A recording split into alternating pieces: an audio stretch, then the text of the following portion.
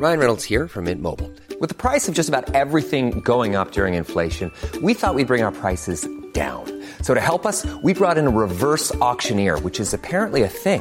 Mint Mobile Unlimited Premium Wireless. How to get 30, 30, bit to get 30, bit to get 20, 20, 20, bit to get 20, 20, bit to get 15, 15, 15, 15, just $15 a month? Sold! Give it a try at mintmobile.com/switch. $45 up front for 3 months plus taxes and fees. Promo rate for new customers for limited time. Unlimited more than 40 gigabytes per month. Slows full terms at mintmobile.com. Planning for your next trip? Elevate your travel style with Quince. Quince has all the jet-setting essentials you'll want for your next getaway, like European linen, premium luggage options, buttery soft Italian leather bags, and so much more. And it's all priced at 50 to 80% less than similar brands. Plus, Quince only works with factories that use safe and ethical manufacturing practices. Pack your bags with high-quality essentials you'll be wearing for vacations to come with Quince. Go to quince.com/trip for free shipping and 365-day returns. Hello and welcome to this. It is the Infrequent Flying podcast pilot episodes. As always, I'm joined by Dunk, Parko and Godders, but of course we're not here to talk to those three because today we have not one, but two special guests. I think I'll go with you, Parko. Introduce our first special guest. Indeed, yes. So with me is my son, number 2 son, James, who's just finished elementary flying training at Cranwell and did his last trip with Dunk Mason. Wow. Right. Is he still in therapy? Yeah. You've seen somebody, haven't you? Yeah, only a couple of hours of therapy. We only did it on Friday as well. He's already booked himself in. Hang on. So you said the last trip.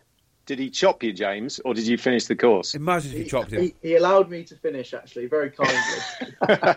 Good lad. That doesn't happen often. Exactly. And for our second special guest, I'll let Godders do the honours. Yeah, it's a real pleasure to be able to say hello after a minor Skype faff to Dave Warrington, who is an old boss of mine. When I was bringing the F-35 into service, he was the F-35 Force Commander. But before that, joined the Air Force just after Parky, it seems like, about 50 years ago, in 1985, a Tornado pilot, and that's part of the reason that we're on here, that Dave's on here this evening. And then station commander up at Cranwell, and like I say, one of the last jobs in F-35, and now working for CAE on the outside. So has got all sorts of views. Dave, hello, good to see you. Hey, Godders, yeah, it's great to see you. I'm Parky and Duncan, and of course meet James as well and JB. So interesting to hear James's stories, for what it's like to be a youngster, sort of going through. It only seems like yesterday, but a long time since I was in that same position. Yeah, it was a couple of years ago. And we'll get into it in a minute. But, the reason you're on here, we spoke to Nick Hurd the other week, 30 years on from the Gulf War, of which you were involved in. And we'll get your story in a minute. We'll leave everyone on tenterhooks just for the moment, because we haven't said hello to Dunk yet. Hello. Oh, he's not got a special guest, has he?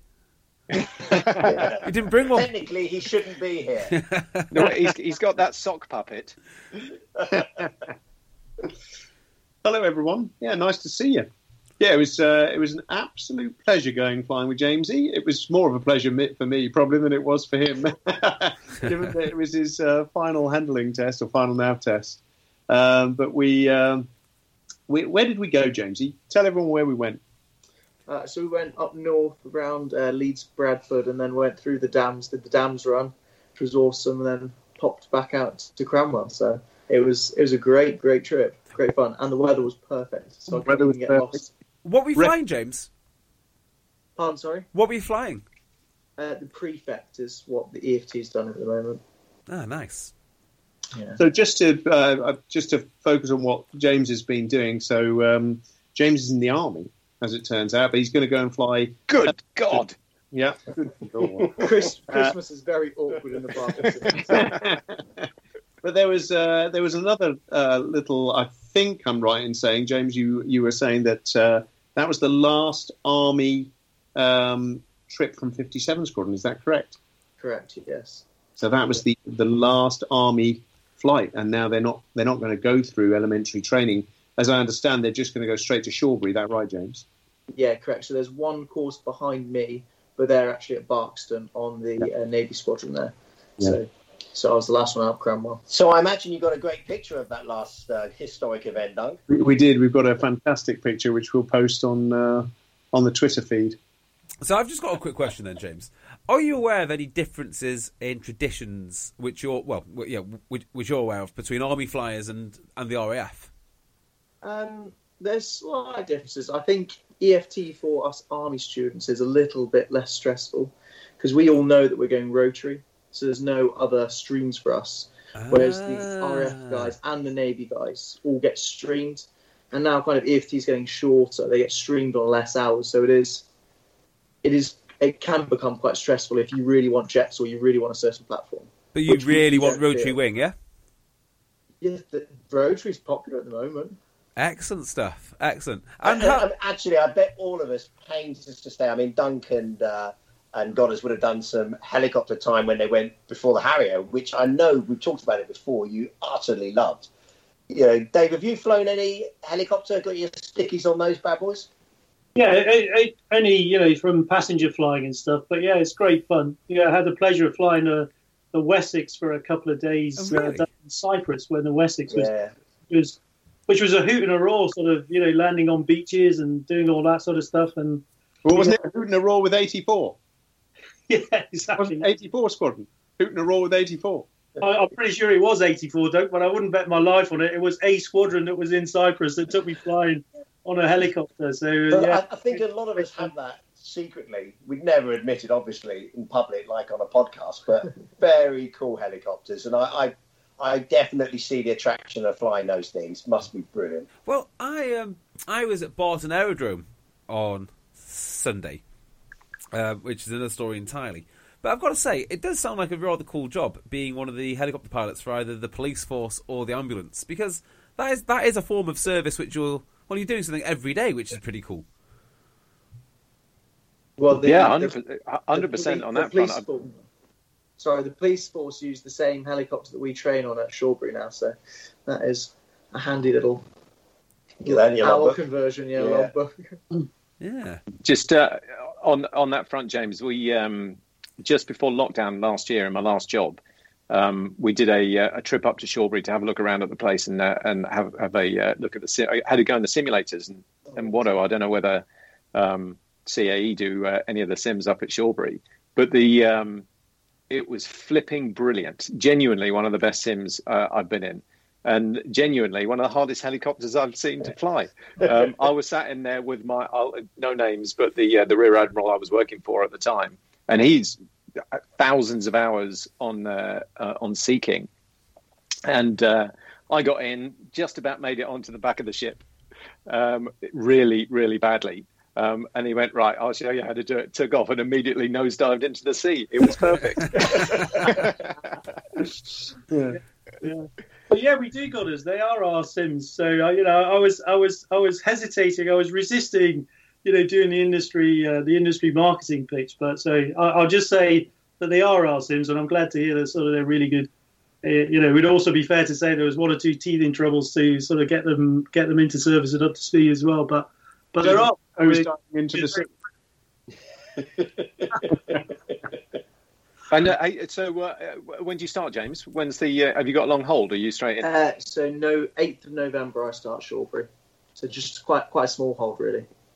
Where are you going to do that? Don't stay at home. So I'm off down to Middle Wallop to Army headquarters, so Army Air Corps headquarters down there.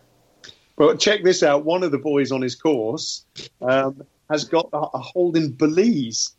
Yeah, good work. Hold in Belize. He's really jealous of my hold. I bet you he is. Flipping heck, that's a great hold to get, isn't it? Just pop out to Belize.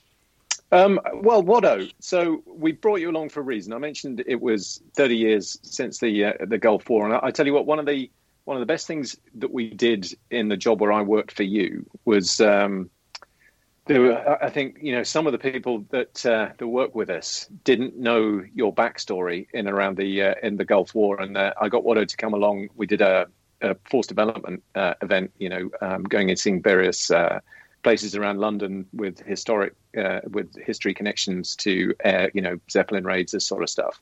And actually, we finished the day with Watto talking through his story, more of which in a second, which especially the people who didn't know this story were left sort of jaw on the floor, not really expecting it, because it's not the sort of thing that Watto talks about all the time, wandering around the place. And it's fascinating to hear. So, Watto, in terms of the Gulf War, how did you end up there? So you said you were on 27 Squadron. Was it quick flash to bang in terms of turning up into the operating area, or had you known for a long time you were going? No, it was fairly quick, actually, got it. I was, the junior pilot, so the JP on the squadron, and actually I was, on holiday in Florida. So my sister lives in Florida, and so living the high life in Florida, and just got a call from one of the execs, so I was saying, you'd be watching the news, but of course I wasn't, and you'll know what Kuwait, is that a country? But we're off in a couple of weeks. So when you get back, we'll be quick workout. Get the kit and off you go. So I really wasn't expecting it at all. I mean, it was in the days. So the squadron had fairly recently just deployed to Red Flag. And I wasn't allowed to go and fly on Red Flag because I wasn't experiencing it. It was a bit of a shock. They said, well, I know you haven't got 500 hours yet, Watto, but you're off to the Gulf. So that was it. And I mean, to be honest, God, as you get that. Obviously, it'd be wrong to say there wasn't, a degree of anxiousness or trepidation, but there was a sort of a great degree of sort of professional excitement, because it was like being picked for the first team, So you're the young football player coming through, or rugby player, or whatever. So, it was a great sort of feeling that I was part of it, and as the time came to deploy, obviously, you start thinking about things a little bit more seriously, but. It was great. So got back and got ready and deployed over there. And when I actually deployed, I was the youngest pilot. People often give me that label still, which is wrong, to be accurate. Simon Burgess actually was the youngest one, I think, when we were actually flying in the war itself. But I was the sort of youngest one of the first ones to deploy. So that stage, it was excitement to be part of the team and be included. So how old were you at the time? So at the time I was 24. So I don't know how old you are, James. Obviously for me now at this age you look about 12, but I guess you're older because 26. You're in the army. Yeah. So yeah, I was 24. Joined the Air Force aged 18 because all I ever wanted to do was fly aeroplanes, and didn't really think I had the chance or whatever. But somehow, I was a test case that managed to get through and whatever, and didn't get weeded out. Whatever. You were the second one, actually. I was first. Yeah. So there we go. So and that ends up on a day at the airfield at Marham with the rest of the squadron bunch who were deploying. Getting on a coach to drive to Bryce Norton to fly to Germany, pick up the jets in Germany, and then fly over to the Gulf. Just on that, when you went to Germany, I seem to remember Nick Hurd saying something along the lines of, it wasn't one squadron. It was one squadron, but mixed up with lots of different pilots. They seem to get. Did they get all the most experienced pilots into that one squadron, regardless of where you were from?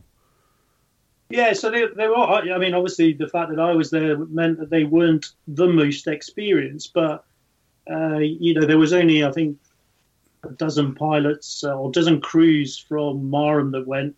And yeah, the idea was a composite wing, but within that, there were the sort of squadron identities and stuff. So Nick was on 15 Squadron, his squadron commander was John Broadbent. We were on 27 Squadron, and tragically, just in a few weeks just before we deployed, our own squadron commander was killed in a fatal accident over the North Sea. So we sort of deployed without our squadron commander, who at the time actually was going to sort of lead, to be the detachment commander as such. So we went and essentially were taken under the wing by the German squadron commanders out there, like John Broadbent or whatever. But there was always a little bit, because they were a very formed unit. Obviously, squadrons have got very strong identities, and so we were there. Sort of as not as an aside, it'd be wrong to say that, but we we were still the Maren bunch in amongst, what was then sort of quite a dominant Germany bunch. Ah, interesting. And what? When did you actually get there? Did you get there at the back end of in the sort of November time in 1990? No, it was late August. So it was late August in '90 when we arrived, and we went to Bahrain. So we set up in Bahrain, and although the war didn't actually start until January. I don't know whether you were involved, but the F3s had deployed forward. So the F3s were sort of holding a queue and stuff in air defence. There were F4s that were back in Cyprus in reserve that was me when I was there bravely in reserve in Cyprus, which is a hell of a place to have a war. in the animal house, yeah, exactly. But yeah, so when we hit the ground, we hit the ground running, and we were holding quick reaction alert because we thought that all of the Iraqi troops, there were however many, tens of thousands, were going to continue their advance through Kuwait and into Saudi Arabia. And so our job was to just throw everything at them to stop them, to stop that advance should it happen. Of course, they never did that. And then we went into a few months of build-up and strategizing and various things like that. Not that I was involved in that, But yeah, but at the time we were on quick reaction alert and expecting to go sort of with the jets loaded up as full as they could. And Nick Hurd said, maybe I remember this wrongly, but I think he said he deployed out there later, and it was only a couple of weeks, and then it kicked off. Is that how you remember it, Dave? Were you there with Nick? Or? Yeah, so I'm not sure exactly when when Nick deployed, but. So we were there in August, and there was a fairly small. I think we had something like 12 jets or something like that at the beginning, and then gradually, obviously, the op got bigger and bigger. So first of all, we were only in Bahrain. Then we set up the bases at Tabuk and Dhahran. So we brought in more and more squadrons, more and more people getting involved. So it just expanded and expanded. So I spent 6 weeks at Bahrain. And then the Maren team moved up to Tabuk and set Tabuk. So Tabuk is a base, in sort of not far away from Medina, actually in Saudi Arabia, and a very sort of remote location. The middle, very culturally Arabic in terms of not really having that much exposure. It was a BAE Systems base, but not much exposure to all of these Air Force hordes, coming in there to set that base up. So that was an amazing time, actually. But we did that, and then Dunk, we came back home in November. So when they realised that this was going to be long term, there were many more crews and stuff, and they needed to turn the handle. So we came back in November, and along with lots of other crews who deployed there from the beginning, and didn't expect to go back out again. To be honest, we thought sort of that was it. It was done. The rest of the crews had sort of taken over, so Nick may well have been one of those. Obviously, he went to Bahrain, but it wasn't to be. Obviously, we sort of ended up going back there. And did you go back before the start, or did you go in January, or did you go back after that? Yeah, so we were back for a couple of weeks, and then we got the next message, which was you're going to go back out there. And so we had Christmas at home and then went back there just after Christmas because we sort of knew at that stage, when it was, broadly speaking, when it was going to start. So we went back out there at the beginning of January and went back to Bahrain. At this stage, the squadron had got a new squadron commander, a guy called Nigel Elsdon, who'd only just qualified on the Tornado. He was a Jaguar pilot, for most of his career. So we went back out there with our new squadron commander, and just literally a few days before the shooting started. So I think we had one or maximum of two sort of re-famil sorties because we've been there a long time, obviously. So one or two famil sorties, and that was it. We were waiting for the balloon to go up. Now, were you all tasked in the Tornado Force with airfield denial, or were you on a range? Or were you on a range of roles? Were you just operating the JP233? Yeah, so at the beginning, primarily, yeah. So I think there were some aircraft that were doing the reconnaissance task at a different base, but primarily our role was to keep the Iraqi Air Force on the ground. So by attacking their airfields, and the JP233 was a monster of a weapon. But it was designed specifically for that task. So that was our primary role at the beginning, was to contribute by doing that. What was your feelings then? So you knew the shooting war was going to start. So you just had Christmas at home, and then back out there. I guess there was a palpable excitement about the place. Was there? Was there a trepidation as well? Yeah, I think it was all of that mixed on. Yeah, I mean, you get different stories, but I think, you know, there was a one level, obviously, at some point, some element of fear because, you knew you were going to be shot at and stuff, and we maybe didn't quite understand, that stage by all of the capabilities that the Iraqis had and stuff, but we knew there was a risk. Countered against that was the fact that at that stage, we really expected the ground war to be very, very bloody indeed, really hard fighting. So there was a point of, dry your eyes, this is going to be tough stuff, so crack on with it. At a different level, there was that sort of, professional excitement, but also the professional anxiety in terms of, well, actually, how am I going to do? Under that sort of pressure, which you can't train for. You can try and get close to it, but you can't really train for that. So, am I going to sort of stand up to this? Am I going to do it? And so that was a different level. And then a sort of personal level, of course, of being separated from families and stuff. I mean, during the time that I came back home, I got engaged to Claire and stuff. So, I was obviously sort of missing family back home and stuff, and not really knowing how long you were going to be away for. When we go away to Goose Bay, in those days, any Goose Bay or Red Flags or whatever, it's sort of 2 or 3 weeks, and your end date. But then, there was no end date, which itself brought a different level. But a fantastic sense of, collective endeavour and comradeship and stuff like that as well. People, we're all individuals, and people deal with it very individually in terms of how they cope with that sort of thing. There's no right way or wrong way. People just do it their own way to get through it. But I think running through that, I think I would say, a huge amount of professionalism by everyone involved. And were you crewed up with the same guy that you were crewed up with previously? Did you rotate back as a crew? Yeah, so I was crewed with Robbie because I was, the youngster when we sort of first deployed him.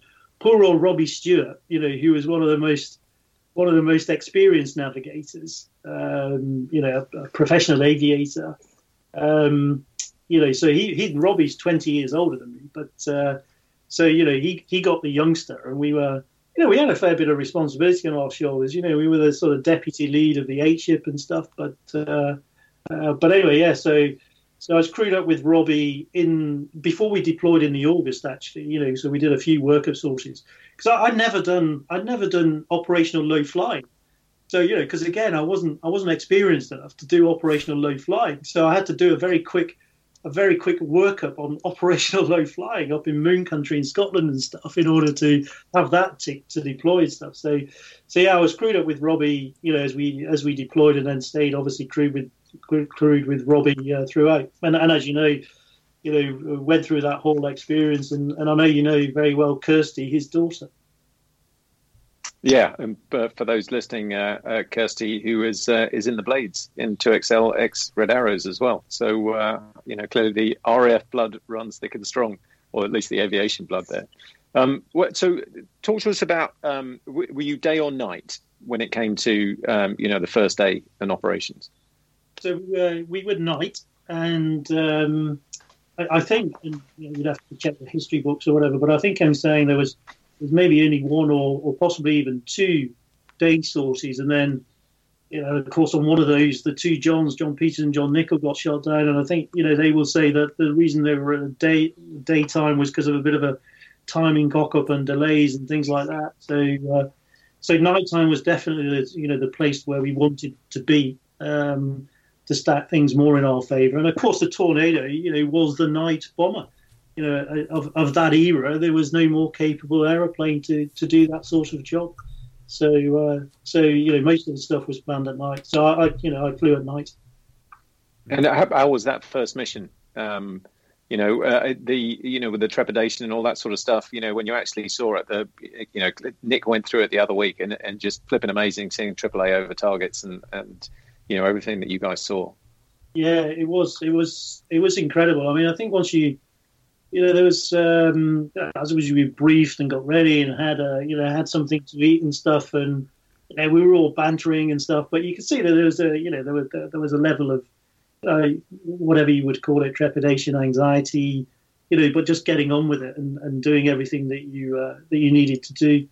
So and once you get to the jets, once you walk out, once you get into the cockpit, get your helmet on and stuff, actually all of that just melted away. You just focused on doing what you wanted to do or what you needed to do.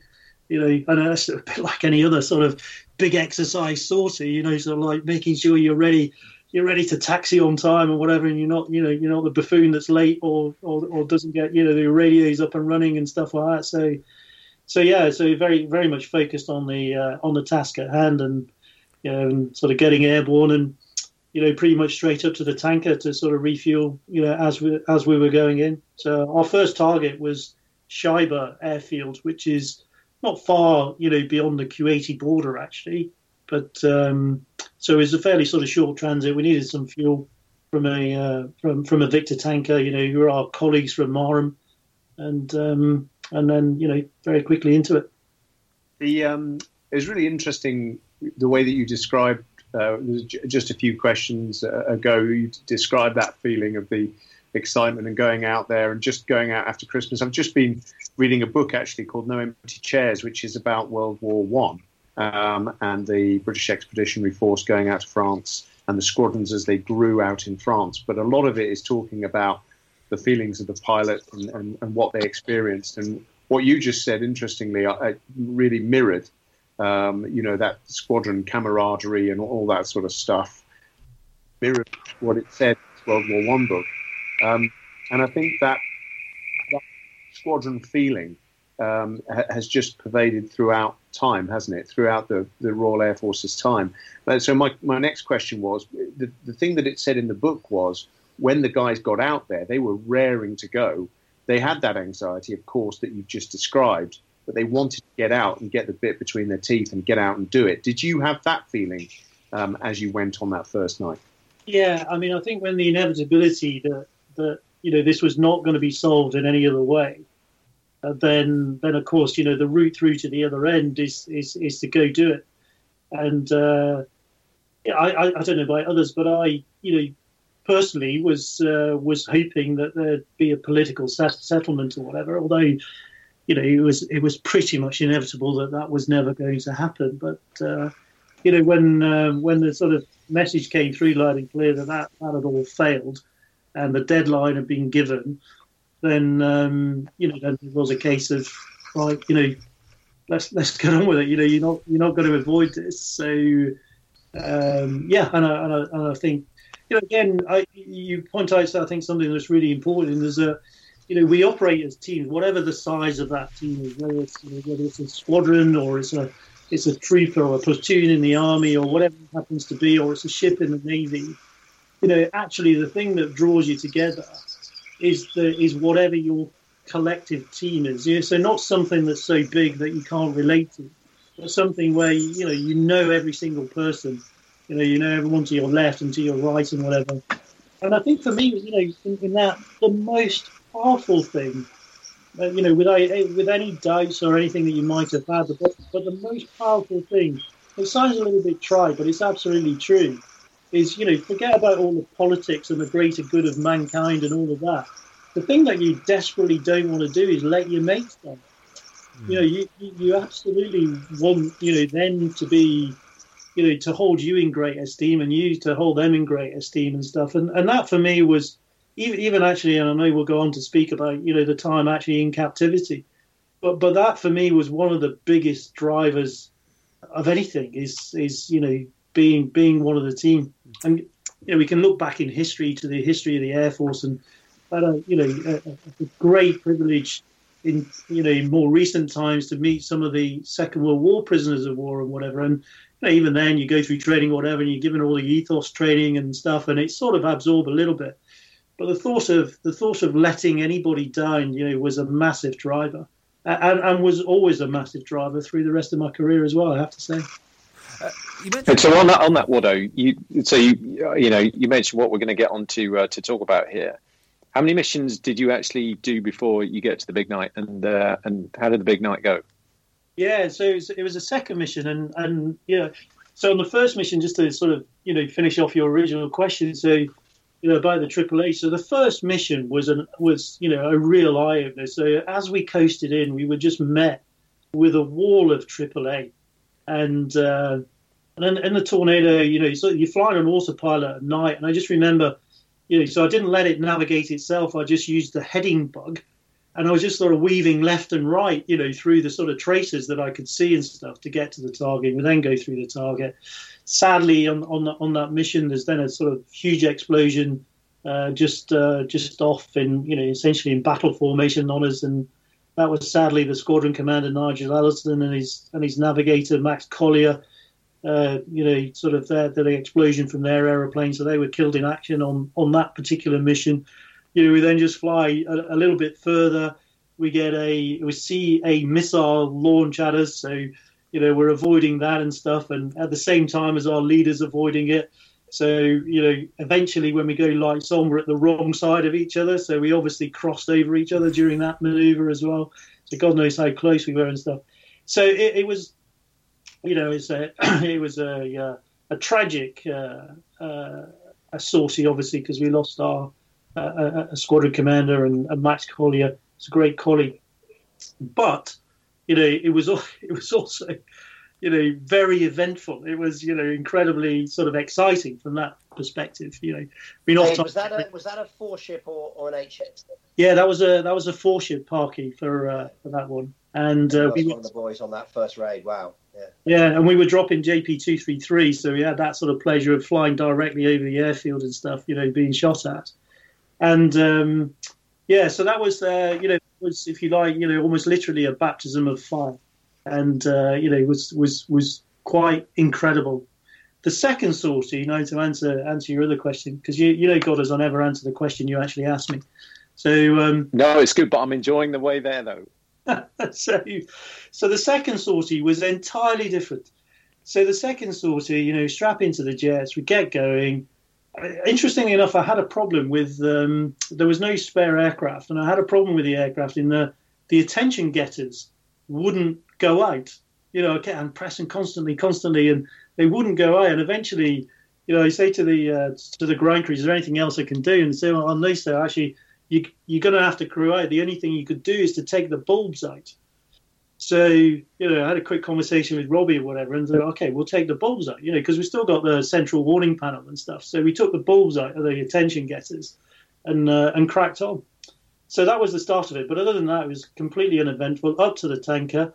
For once in my life, I get into the tanker first time, no problem at all. And descend off the tanker into low level. Absolutely quiet, just like a training sortie, basically. No sign of any enemy activity whatsoever. And as we accelerate, I have to say I sort of remember this through the cockpit voice recorder and things like this, because actually, after ejecting, I lost my memory for about 2 minutes or so. Up to I can remember exactly the shoot down bit, but my situational awareness, I was about 25 miles out in terms of where I thought we were geographically. But anyway, so as we come to the airfield, come to the target, we accelerate up. So we're doing 540 knots, getting ready for a loft attack. Because in this case, having gone through the first sortie with all of the AAA, we were trying to do some suppression using 1,000-pounders. before the backfall, because we're now an 8 ship, before the backfall go through using JP233, and of course they've got to fly over the effort. So the front 4 of us were lofting 1,000-pounders in, trying to keep heads down and stuff for the backfall to go through. So we're just on the point of sort of pulling up, and so the first real event of notable event of the Saucer is just seeing this effing great rocket sort of fired at me, sort of from directly ahead. And then the RHWR, so the radar homing and warning receiver, just starts going mad with all the alarms and stuff. And and obviously, as you know, we now have a Roland sort of coming towards us doing Mach 3 or whatever a Roland does, and we're doing 540 knots towards it in a 28-ton tornado that doesn't, at night with no NVGs and that doesn't turn particularly beautifully. So unlike your great typhoons that you get to fly now. So that's the situation we see ourselves in at that point. Wow. What sort of missile is the Roland? So Jamie, the Roland is a French missile, and a very clever French missile, which made it sort of difficult for us to detect and stuff when they were going through their sort of processes leading up to fire. So that's why we had such a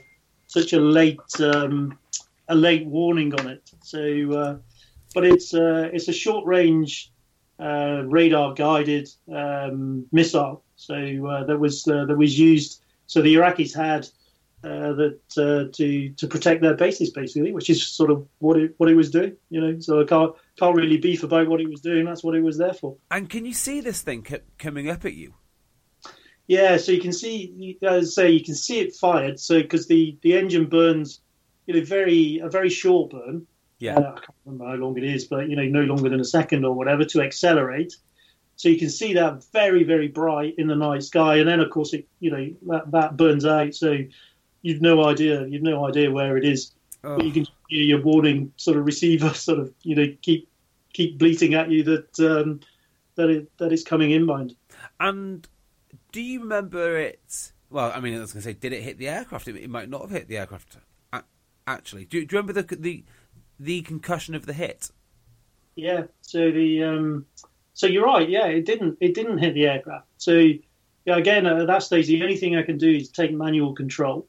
So I'm now flying a Tornado. I'm trying to do a brake to the left, but got to imagine this is it takes about 3 or 4 seconds.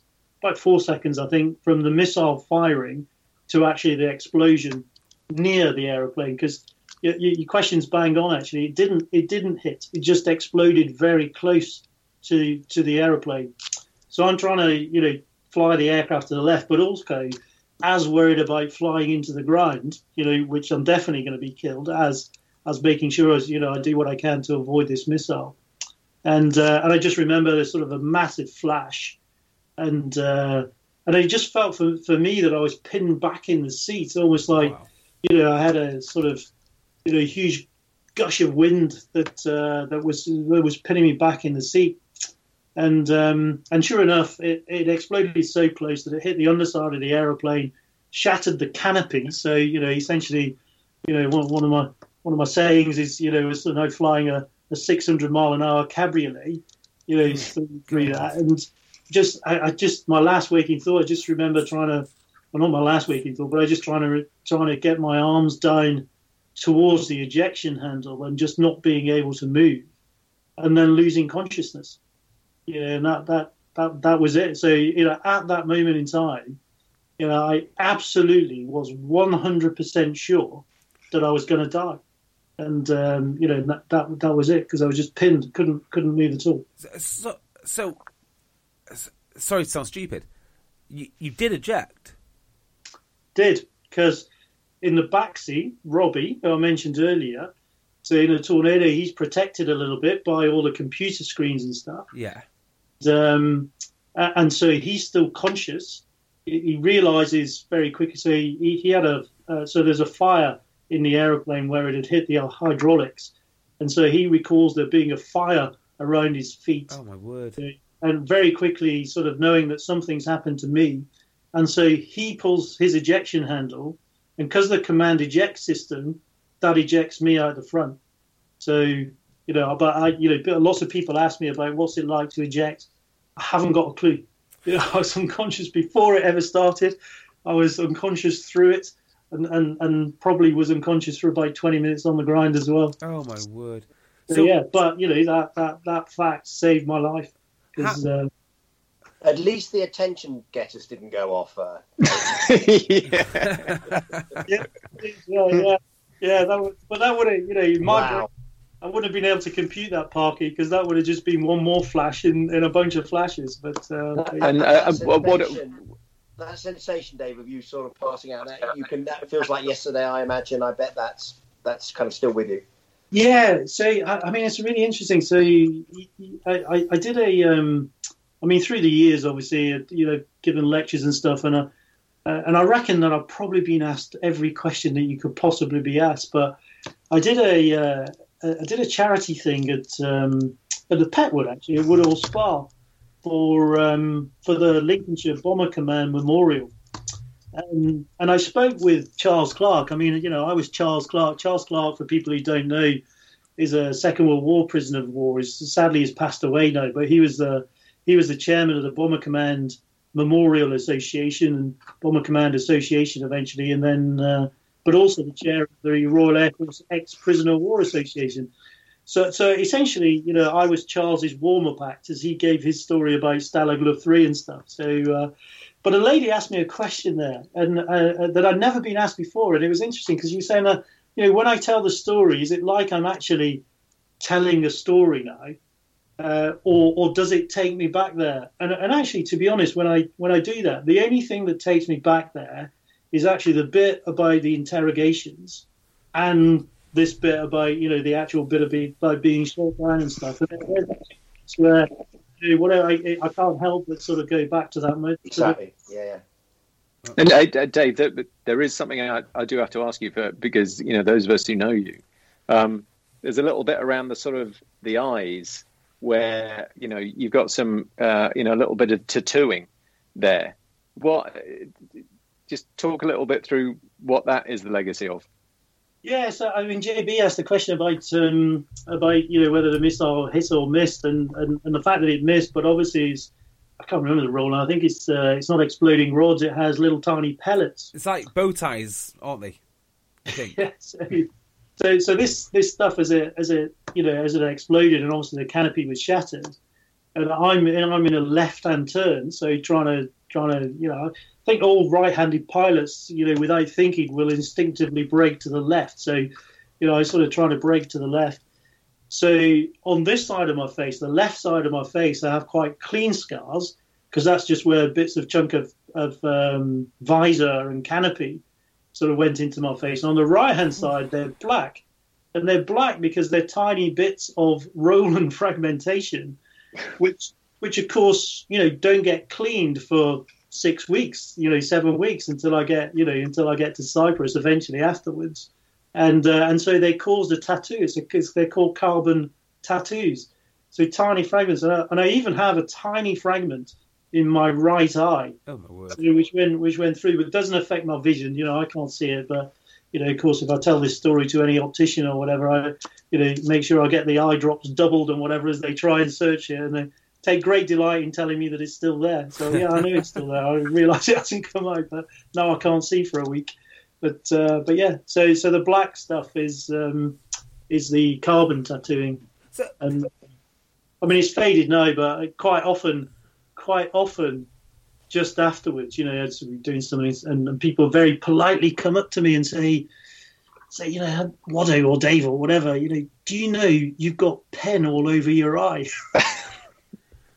It's actually Roland missile. Yeah. It's a very long story, but it's not pen. It won't rub off. Can I ask? This is I don't know. I think it is relevant. I don't know why it occurred to me. But how many 1,000-pounders were you carrying? Because I think all of us that have flown aeroplanes know that is a significant disadvantage to manoeuvring the aeroplane. And so how many were you carrying to loft on in there?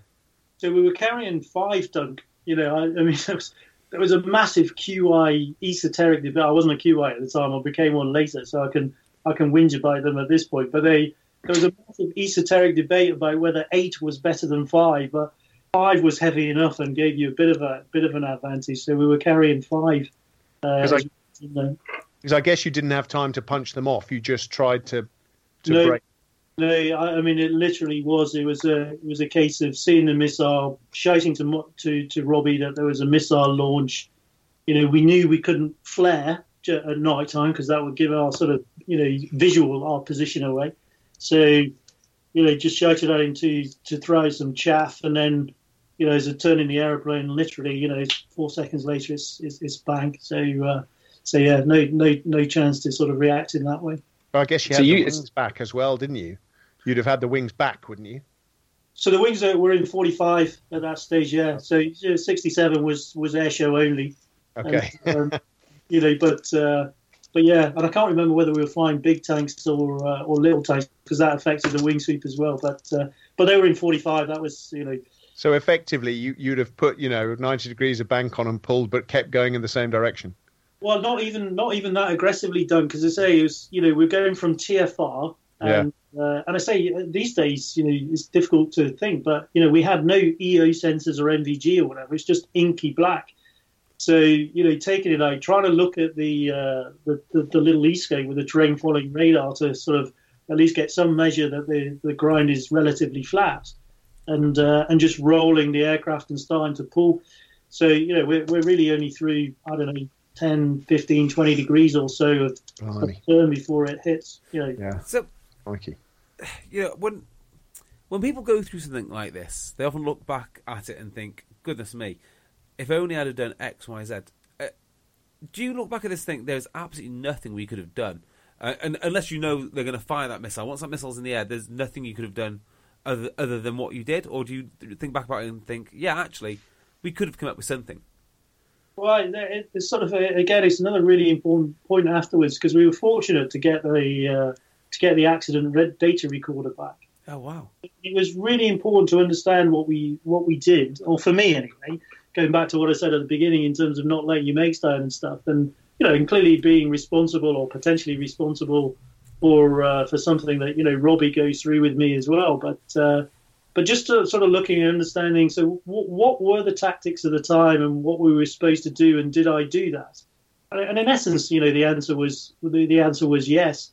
I mean, there's other stories about people, being fired at by a missile and barrel rolling it around it at night, and recovering at 20 feet and stuff. And I sort of reconcile myself to that in terms of, well, that's just luck. The many really good aviators lost their lives because they lost an argument with the ground, and you're sort of playing probabilities there. So did I do what the tactics said to do, which is in essence at the time were a 2G break against a Roland. So well, yes, that's what we were sort of going towards. And again, there was stuff with the electronic warfare kit and RHWR and whatever, which meant that we didn't realise it at the time, but it didn't quite perform as we thought it would perform against the Roland missile system. So but it was really important to me to sort of understand basically that I hadn't screwed up, and I think if I'd have believed that, I wouldn't have gone back to flying fast jets, and certainly I wouldn't. I mean, God is the one to judge or whatever, but I wouldn't have felt that I had the legitimacy to then sort of move through the command structure and lead others. And again, it sounds a big sort of statement, but it was important to me. Yeah, so it's very interesting to say, the tactic there was a 2G break against a Roland. I wouldn't even know how you'd know it was a Roland. Yeah, well, so once it starts alarming, it gives you an identification. So, and I clearly know in the past, we know it was a Roland.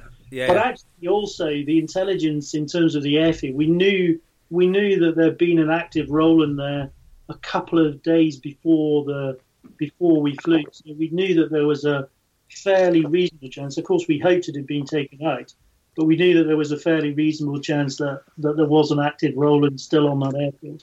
So yeah, it was no surprise that it was a Roland and not something else. So Dave, you're asleep. What does Robbie remember of the next bit? Is he, when he comes down on a chute, is he frantically looking for you? What's happening? Is he seeing World War III going on around him?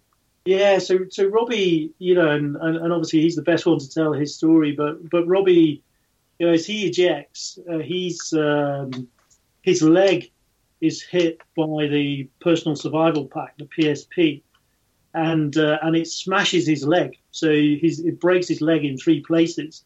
So he's on the ground now, drifting in and out of consciousness because of the pain in his leg. I mean, the bones are out of the skin, so he's in a bad way, and so Robbie.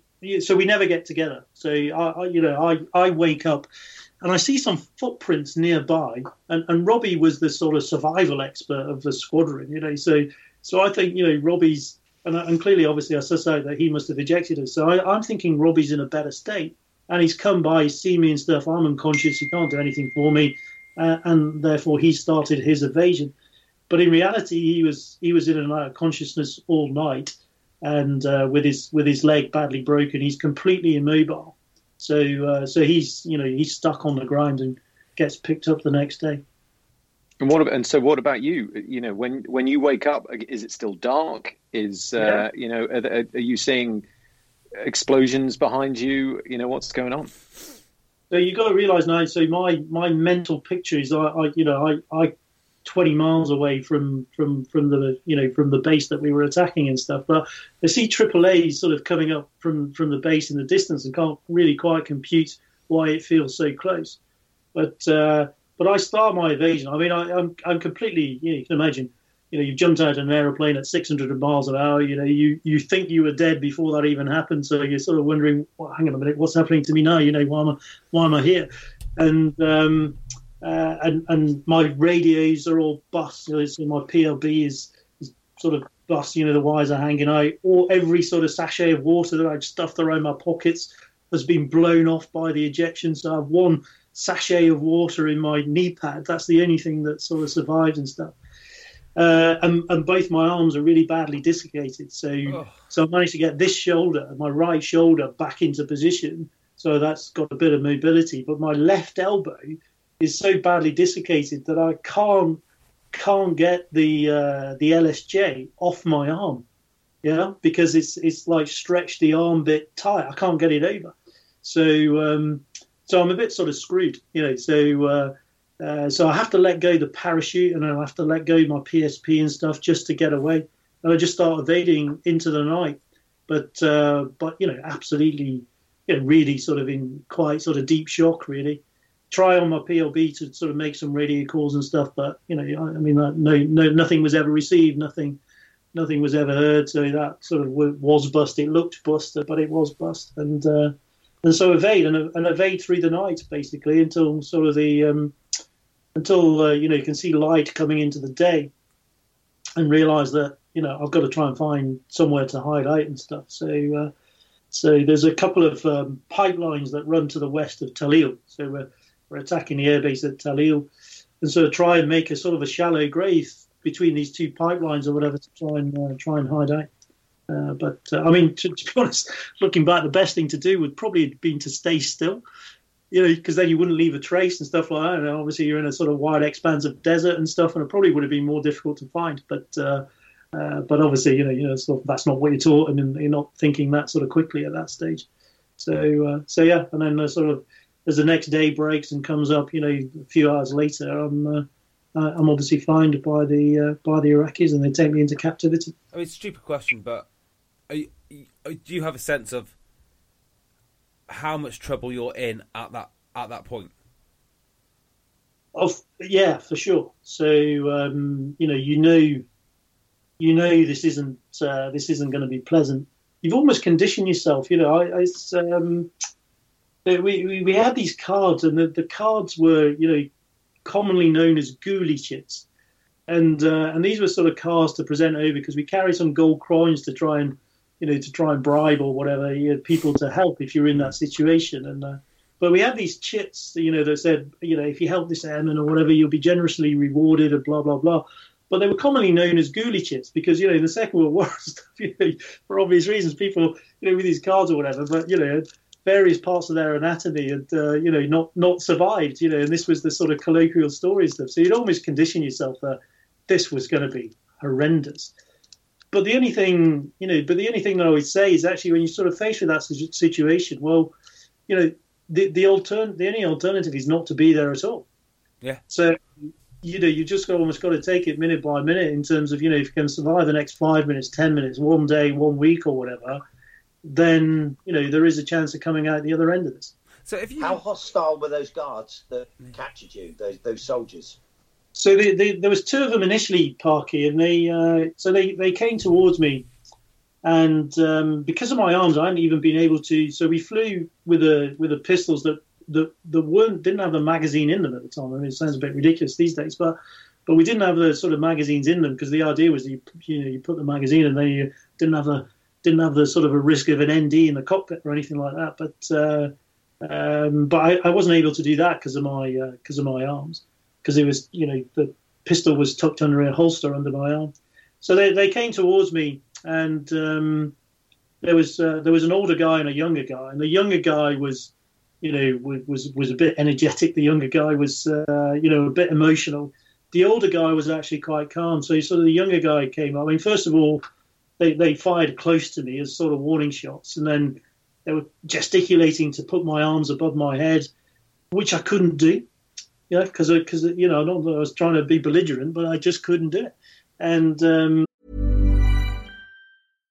if you're looking for plump lips that last, you need to know about Juvederm lip fillers. With Juvederm Volbella XC and Juvederm Ultra XC, your lip look, whether it's subtle or bold, can last up to 1 full year with optimal treatment and no additional maintenance. Find a licensed specialist and see if it's right for you at Juvederm.com today. That's JUVEDERM.com. Add fullness to lips in adults over 21 with Juvederm Volbella XC or Juvederm Ultra XC. Do not use if you have severe allergies or a history of severe allergic reactions, or if you're allergic to lidocaine or the proteins used in Juvederm. Tell your doctor if you have a history of scarring or taking medicines that decrease the body's immune response or that can prolong bleeding. Common side effects include injection site redness, swelling, pain, tenderness, firmness, lumps, bumps, bruising, discoloration, or itching. As with all fillers, there's a rare risk of unintentional injection into a blood vessel, which can cause vision abnormalities, blindness, stroke, temporary scabs, or scarring. For full, important safety information, visit Juvederm.com. Hiring for your small business? If you're not looking for professionals on LinkedIn, you're looking in the wrong place. That's like looking for your car keys in a fish tank. LinkedIn helps you hire professionals you can't find anywhere else, even those who aren't actively searching for a new job but might be open to the perfect role. In a given month, over 70% of LinkedIn users don't even visit other leading job sites. So start looking in the right place. With LinkedIn, you can hire professionals like a professional. Post your free job on linkedin.com/people today. Many of us have those stubborn pounds that seem impossible to lose, no matter how good we eat or how hard we work out. My solution is PlushCare. PlushCare is a leading telehealth provider with doctors who are there for you day and night to partner with you in your weight loss journey. They can prescribe FDA-approved weight loss medications like Wegovy and Zepbound for those who qualify. Plus, they accept most insurance plans. To get started, visit plushcare.com/weight loss. That's plushcare.com/weight loss. So that sort of caused a bit of angst. And then the younger guy sort of came up eventually, and he gave me a bit of a lashing and whatever, but then was calmed down by the older guy. And then I was taken to where another group of them were and stuff. So yeah.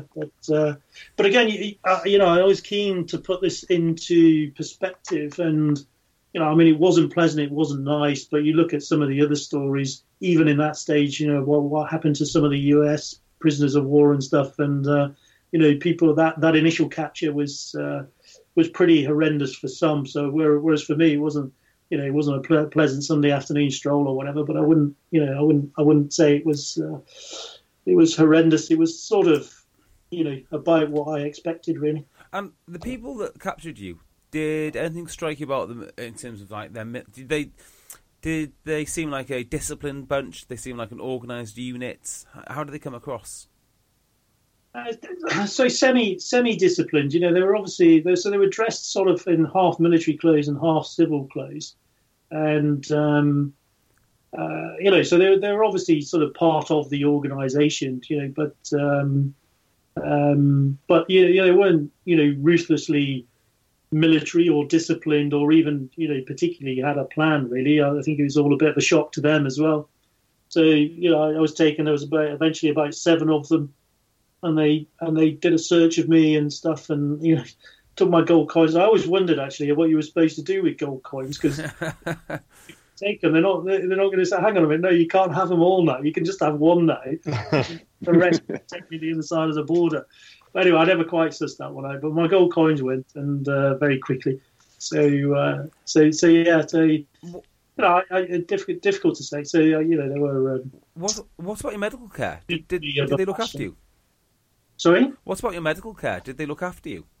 No. At that stage they were just more interested in finding out what they could. I mean, they weren't asking me questions at that stage. They were just searching me, and then getting me sort of handed over to the sort of proper authorities, really, which came next. But who were they, Dave? Who was it? A group of soldiers that were actively looking for you? I think they were more from the airbase, Doug. So I think they were, if you like, almost. I don't know, whatever their sort of, I wouldn't describe them as the equivalent of the regiment or whatever, but they were just people who were from the airbase, who were probably base security or something like that. But I don't think they were army per se, right? But somehow linked to the airfield itself. I'm sure you would wish never to see these people ever again. But would you like to ask them any questions about that day? Well, I don't think. I mean, those people. Honestly, Jay, for most of the Iraqis, I would, even though they were being unpleasant or whatever, I think the only ones that I have a real problem with are the ones that were inhumane or inhumane's sake. So these guys, you've got to think of in terms of, well, what if they'd done something different? What if they treated me really nicely? What effect would that have had on them? It just wouldn't be feasible or credible for them to act in that way. So I really don't hold anything against them, or indeed anything against the sort of Roland operators or whatever. They were doing what they were expected to do, and probably they not. They would have met a fairly unpleasant fate. So the only ones through the whole experience. That I would have a real angst about are actually much later in sort of Baghdad and the Ba'ath Party, and the ones just with me but with other people were just in a sort of a position of ultimate authority and actually sort of enjoyed just abusing that for the sake of it. So they're the ones that I would have a real issue with. But for those who picked me up there and stuff. I mean, I'd love to ask them about what they were thinking and, what their plans were, what they'd been asked to do and stuff, what they felt about the whole war and what was happening to their airfield and stuff. But yeah, so what were you thinking at the time? I think that was sort of almost expected. What were you thinking at the time? Were you relieved because you only had one pack of water? I mean, survival out there, I guess, it's difficult for me to imagine exactly where you were, but I guess just in the desert there, surviving through the day would have been emotional. Yeah, I just felt that, I mean, obviously being in captivity now sort of, drew down one potential avenue of rescue, which, even though I couldn't make sort of contact, I was sort of hoping that somehow, people would be sort of tracking and understand, and maybe, a rescue mission or something that, could come in and stuff. But so that closed down any sort of avenue of escape. And then it was really a sort of focus on, what's going to happen to me next, and am I going to be able to survive it, or indeed am I going to be allowed to survive it? So that was, the overwhelming fear then of what comes next. And where did you get taken? So once you captured, did they put you in a vehicle and take you back off somewhere else? They put me in a vehicle, and eventually I ended up in the town of Al Nazira into a sort of a military compound. Who, I think was the Republican Guard, because I was then blindfolded, but you could glimpse stuff out of the blindfold, and I think they were wearing very distinctive sort of ready orange berets and stuff. And I mean, the atmosphere, was like a lynch mob. There's lots of people. I could tell there were lots of people around the Land Rover, whatever it was that the Jeep that as it was pulled out of this, and absolutely sort of wondered what on earth was going to happen next. And I was pretty unceremoniously sort of dragged into a room or whatever, and which I guess was some sort of one of their senior leaders, and they they spoke to each other in Arabic, so I had no idea what they said. But then surprisingly, I was put back into the vehicle and driven away to the local hospital initially. So that was a bit disorientating because you sort of know what was going to happen. But driven into the local hospital, and I mean, it's a long story to do the sort of full story, but pick the bits out of it. But at the hospital, so I was handed over to the medics, and they, I had bunches, chunks of stuff in my face and whatever. Both my arms were badly desiccated, as I mentioned and stuff. And I was on a table, and they were picking stuff, just pulling stuff out of my face, and also then one of the guys. So they asked one of the guards about painkillers and stuff, and he sort of refused me to have any painkillers or anything. So sort of picking this stuff out, it was bloody painful. And then they relocated my elbow, but they literally just got their knee up against the elbow and levered it back into place. So which was a little bit painful. And at that point, I sort of just a little bit. Yeah, I just screamed out a bit or whatever, and this, I remember this Iraqi just sort of leaned over. He said to me, "Be a man." So okay, well, sorry, but yeah, and then from there I was sort of, taken back to the airbase, taken back to Al Talil, and the first interrogation, which was with the aircrew, which was, I mean, if we've got time, it's an interesting, because this is about pilot episodes and stuff. So neither was a real case of a, I was going to call it a fraternity. That'd be the wrong word these days, wouldn't it? But a sort of a collective spirit, because I was taken into this sort of room with the aircrew, and the first thing they said to me, so they sort of lifted up the blindfold, and the first thing they said to me was, "We're not going to hurt you." And then they sort of, I didn't like to do introductions, but they said, "Oh, look, Mr. David, this guy here, he was a prisoner of war in the Iran war. We know what you're going through. Blah blah blah. We're going to ask you some questions, but we're not going to hurt you." And so they started asking me the sort of questions, and obviously name, rank, number, date of birth, and then I can't answer that question. And there was never any sense of any sort of threat of violence or anything there. And then eventually I was taken to who I assume was their base commander's office. And again, they gave me some food, a really nicely set out plate of food and stuff. And, he asked me some questions and stuff, and I can't answer those questions. Said, "Mr. David, if you answer the questions, we'll look after you here. If you don't answer the questions, I'm going to have to send you to Baghdad, and there they will make you answer the questions." And it comes back to one of the points about, saying before about not letting the team down and stuff like that. Oh. It was incredibly tempting to sort of take him up at his words, but I just knew it was the wrong thing to do. And also I knew that it was an empty promise as well, but it was just the wrong thing to do. I'm interested. What was? I cannot answer your questions. And he just said, "Well, like what were the questions?" Go to Baghdad. Sorry, JB. What were the questions? So it's name, rank, number, date of birth, which are questions that we can answer. And then it was, what aircraft do you fly? That was always the first question. That question. So that was it. So I was put in another vehicle and driven however many hours up to Baghdad. So I guess this is a broader question, not necessarily just for you, but I mean, it's obvious what aircraft you fly because it's on the ground somewhere. I mean, why couldn't you answer that?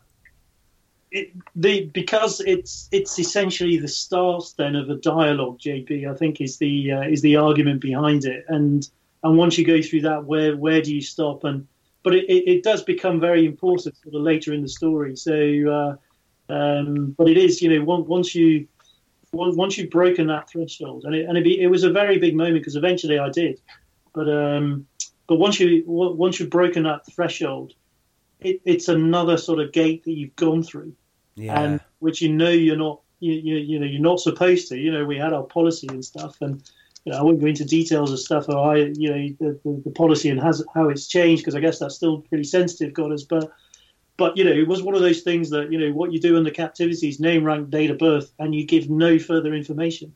So how long can you stick with that? So it's a sort of big question.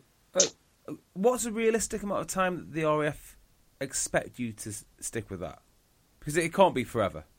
Well, I say we're straying now into sort of slightly sensitive areas. So I won't talk about what the current expectations or policy is. But at the time it was a straight sort of black and white. Nothing further. So somewhat unrealistically, obviously, but that was what the policy was. So, so when you arrived in Baghdad, did you get moved around, or did you get immediately taken to the place that you would spend a little bit of time? No, so you immediately go to the interrogation centre, which I don't know where it was, but on the way going back to this whole experience and giving it balance. So on the way, at the hospital they put a plaster cast onto my arm after they sort of relocated my elbow, and it was too tight on my arm. It was cutting off the blood supply, becoming really painful. So they stopped at a little medical facility, I don't know, an hour outside of Baghdad or something, and this place was run by a woman. She was in charge and stuff, and she sort of relieved the pressure on my arm. But unbeknownst to sort of me at the time, I didn't realise what she was doing. But also unseen by the Iraqi captors, she put a load of painkillers into my pocket, and she whispered into my ear, "For when you need them," and because she knew what was going to happen to me. Oh God! And this was, it was a tremendously courageous bit of humanity, I think, in terms of that whole experience and stuff. And I think it's important, that I'm sure we're not naive enough, but it's important not to colour all Iraqis by what one or two sort of bad ones did. So it was just phenomenal, and that's amazing. That given that she can't have been expecting you, I guess. No. So just incredible. Wow. Have you managed to find her? No idea. And actually, for a while, it was sort of, I didn't really want to speak about it because I didn't want to put her at risk. Whilst the sort of regime was still in place and stuff. Yeah. But anyway, so arrive at the interrogation centre, and it was pretty much sort of straight into the interrogations or whatever, blindfolded, name, rank, number, date of birth, what aircraft do you fly? I cannot answer that question. And then the beating started. So not to labour the sort of beatings bit, but you're then faced with. So this is now a shock. You're now a Westerner in all of the comforts of the Western world and stuff, and being beaten up by some brutes who are doing it because they're supposed to be doing it. That's their job, and you're now sort of thinking, how long can I take this? This is now completely disorientated. People are really hurting me, and the beatings. I mean, you're probably too young, but Barky and I will remember. The sort of the old Cold War stuff of, sort of the beatings starting, but then gradually ramping up and getting a bit more severe. There was none of that. It was absolutely full on until I was unconscious, and then they sort of bring me back round again. Name, rank, number, date of birth.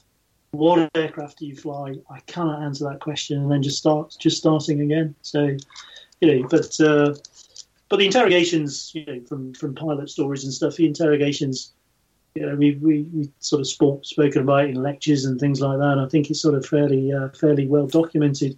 So I think the important thing there is, for me anyway, is what's going through your mind, and again it's this point of, right, okay, I'm pretty sure that I'm not going to survive this forever.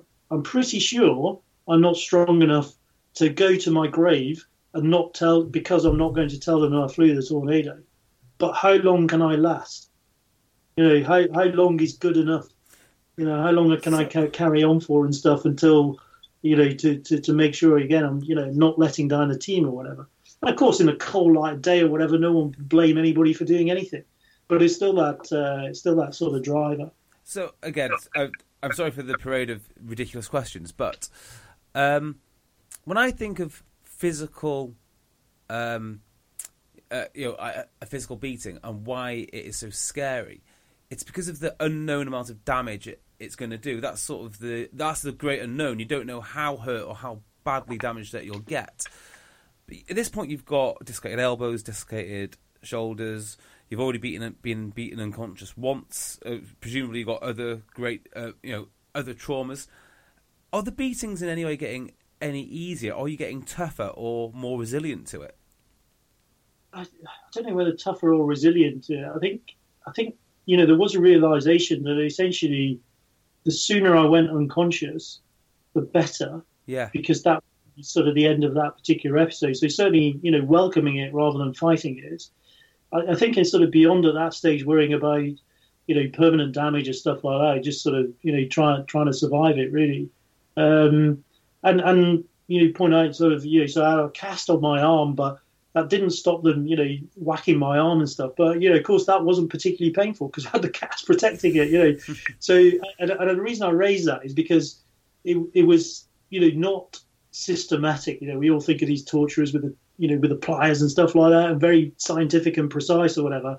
Ultimately, this was just a bit of a frenzied beating by some Ba'ath Party henchmen, basically. So, it wasn't the sort of scientific type interrogations that you might have expected, or the sort of tortures or whatever that you see in movies. This was just, right, okay, you're not answering this question. We're not going to lay into you in any way that we can think of for the next few minutes. And was there a sort of gap, Dave? And was there any time you were sort of back in your cell that you could use those painkillers? Yeah, so the painkillers part, I mean, it's a really, really important part of this story. Is so the interrogations eventually stopped for a break, and I find myself in this corridor, and I come to, and I'm lying on some other pilot's boots. I don't know who it was to this day, but I know they were American because, of course, we used to cherish the American flying boots and flying kit and whatever. And I was just coming to lying on this pair of boots and stuff, and I'm feeling a bit sorry for myself. And remembered a few painkillers and stuff, to take the worst of it off. And then after a certain time, I sort of get dragged in for another interrogation. So the painkillers helps. But more than that, actually, what the real significance of the painkillers is ultimately, eventually, sort of through these beatings, and they at one point, so they lift up my blindfold. So at one point, they tell me that they've got the 2 Johns and stuff, and they'll bring the 2 Johns in because they've already got their answers. So why am I not answering them and stuff? And so they go through that bit and sort of refuse, can't answer that question. They eventually sort of lift up my blindfold, and underneath me, obviously from the original search and stuff, one thing that has survived is my flight reference cards, and my flight reference cards have Flight Lieutenant DJ Waddington, Tornado GR1, and they're now presenting those in front of me, having just taken a beating, and then sort of name, rank, number, date of birth, what aircraft do you fly? It's like Tornado GR1. At that point, it was like, what's the point? Okay, you've got me, checkmate. And that was a really, really difficult moment, but also almost the start of the recovery, because it was difficult. Because you've got to imagine you're going back to the beginning. I'm the youngest pilot, gone out there or whatever. But I find myself dumped on the desert floor in mission number 2 and stuff. And I'm going through this sort of stuff. I'm trying to resist interrogation, and now I'm not resisting interrogation. They've beaten it out of me, and I've just answered their question. So for me, that was the lowest point. But almost immediately, the 2 things happen. One is that you've got to quickly decide, actually. So, okay, if I'm not going to die because by protecting the information that I fly Tornado GR1, what am I prepared to die for? What if they ask me something that I really can't answer? And one of the things, and I won't go through the others, because again, I don't want don't want to give any future interrogator any hints or tips or whatever. But one of the things was, what if they asked me about painkillers? What if they find them and they ask me, where did I get them? What am I going to say? And so at that moment, along with a few other things, I resolved that I will never tell them where I got those painkillers, even if I'm alive because of it, because I could never live with myself if something happened to that person, because I haven't been strong enough to resist that. Fortunately, it never happens, but it is. Yeah, it makes you decide. And the other thing is like, okay, so get a grip. How are you going to fight back? And again, I don't want to go into sort of too many details, but that's where essentially we play strategy, we play tactics. What am I going to tell them? What am I going to tell them, but not tell them everything? What am I going to tell them that's downright untruthful to try and mislead them? And so that's the game we play. And on one time I get caught out doing that, and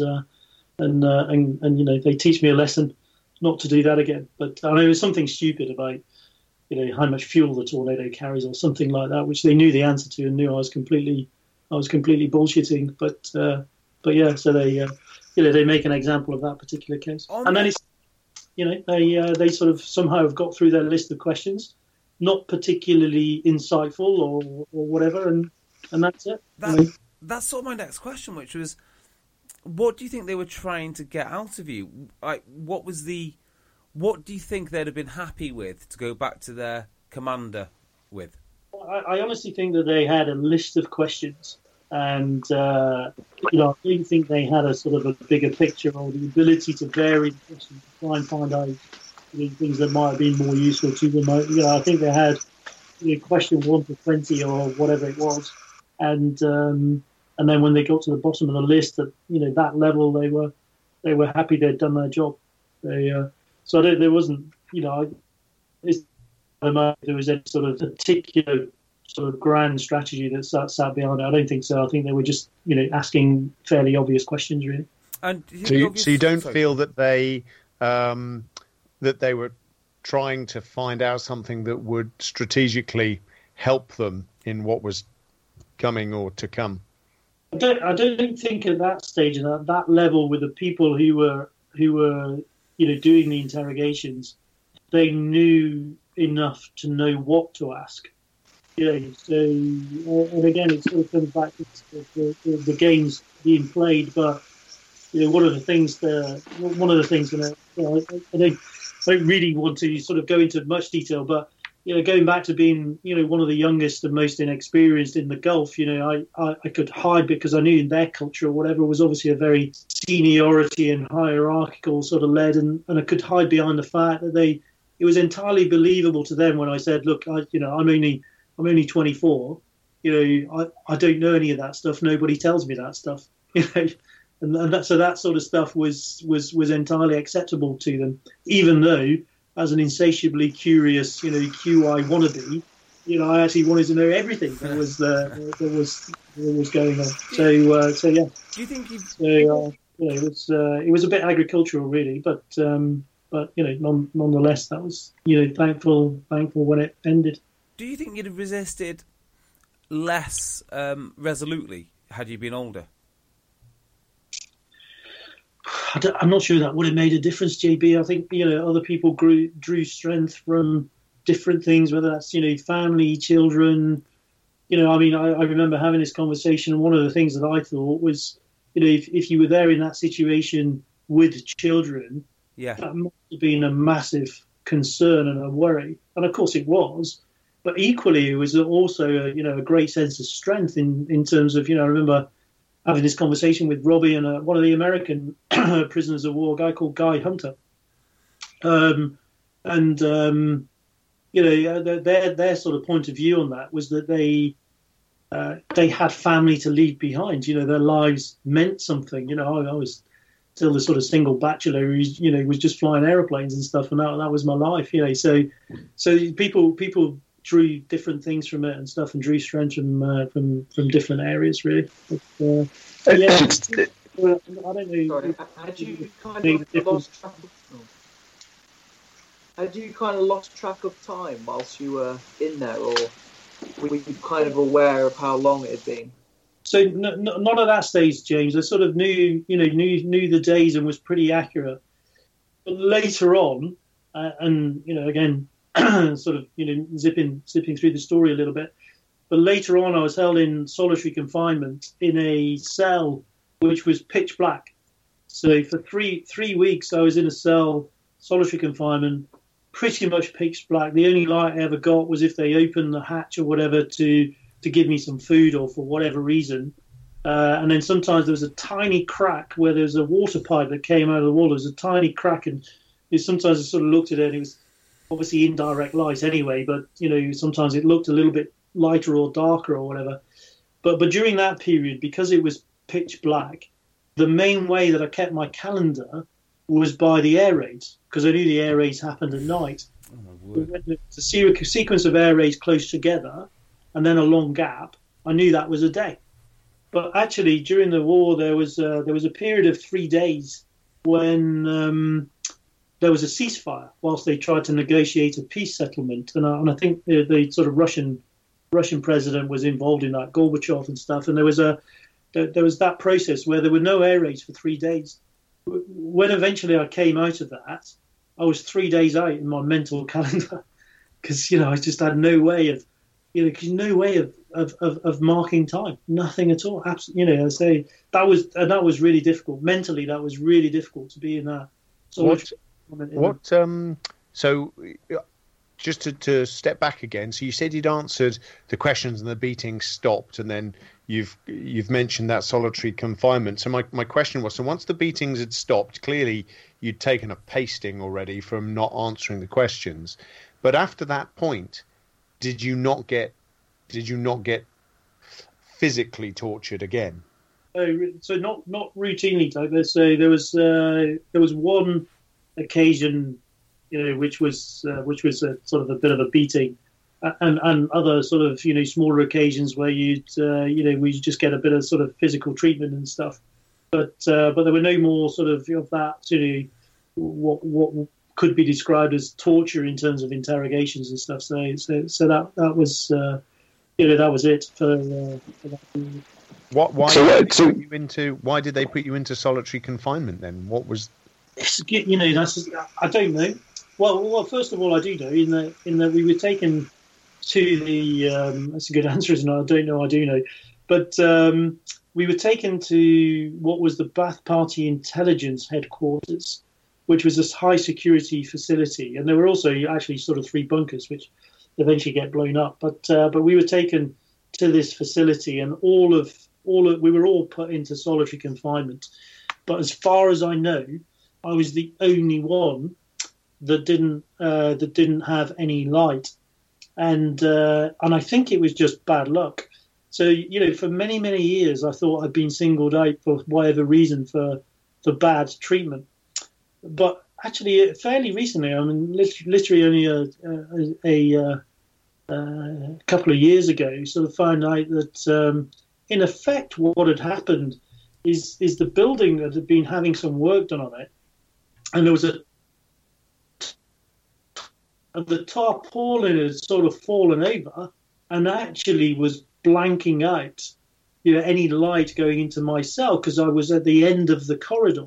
So everybody else had a window, and the guys will talk about staring out over the window in window and watching the air raids over Baghdad and stuff, and I could never work out why I was singled out, and I think it was just unlucky. So I don't think there was any rhyme or reason to it, but I didn't find that out a few. Hey, so Watto, you mentioned other people. And you mentioned a pair of boots. When was the first contact you actually had with anyone else who was in the same predicament as you? So the first real contact. So again, there's lots of bits of the story, but there was one point. So after the interrogations, very quickly, I get taken to a hospital. They operate on my elbow under a general anaesthetic, which is interesting in itself, wondering whether you're ever going to wake up. But they operate under a general anaesthetic onto my elbow, and then after that, I'm taken to another prison where the rest of the sort of prisoners are all right. I'm placed in a cell. next to this guy called Guy Hunter. And at night, we're in solitary confinement, but at night we're sort of whispering to each other, sort of almost leaning up against the door or whatever.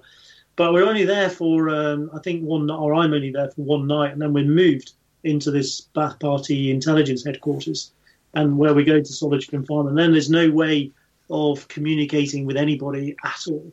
So, that's back into solitary confinement for several weeks.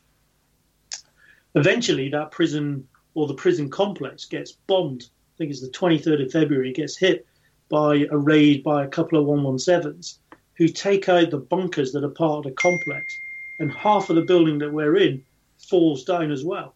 Not the half that we're in, fortunately. So, pretty sure that all of the prisoners of war, Allied prisoners of war, are accounted for. Remembering that there are Iraqi prisoners in the prison as well. So, they're not all accounted for. And some of the guards are killed in that as well. But as far as we know, all of the Allied POWs, were okay and got out of that. And so they then that night have to move us into the prison that becomes famous many years later because of mistreatment. So they move us to Abu Ghraib, and we're in a cell in Abu Ghraib. But at this point, we're 5 or 6 to a cell for one night, which is wonderful, absolutely wonderful. Until at one point, actually, sort of after several hours of listening to John Nichol, we have to tell him to be quiet and stuff. So but yeah, so and everyone's swapping all these stories or whatever, and that's suddenly where it dawns on me, because until that moment I thought everybody else is in the same conditions. So it's only then that I realised that everybody else has had a window. So nobody else has been in the pitch black for 3 weeks, and also been at the end of the corridor.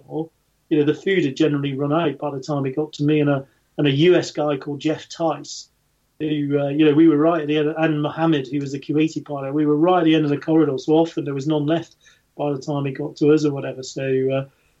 And also, the other big thing is, most of the others are still in their flying suits, and I'm in a dish dash that has been given to me at the hospital.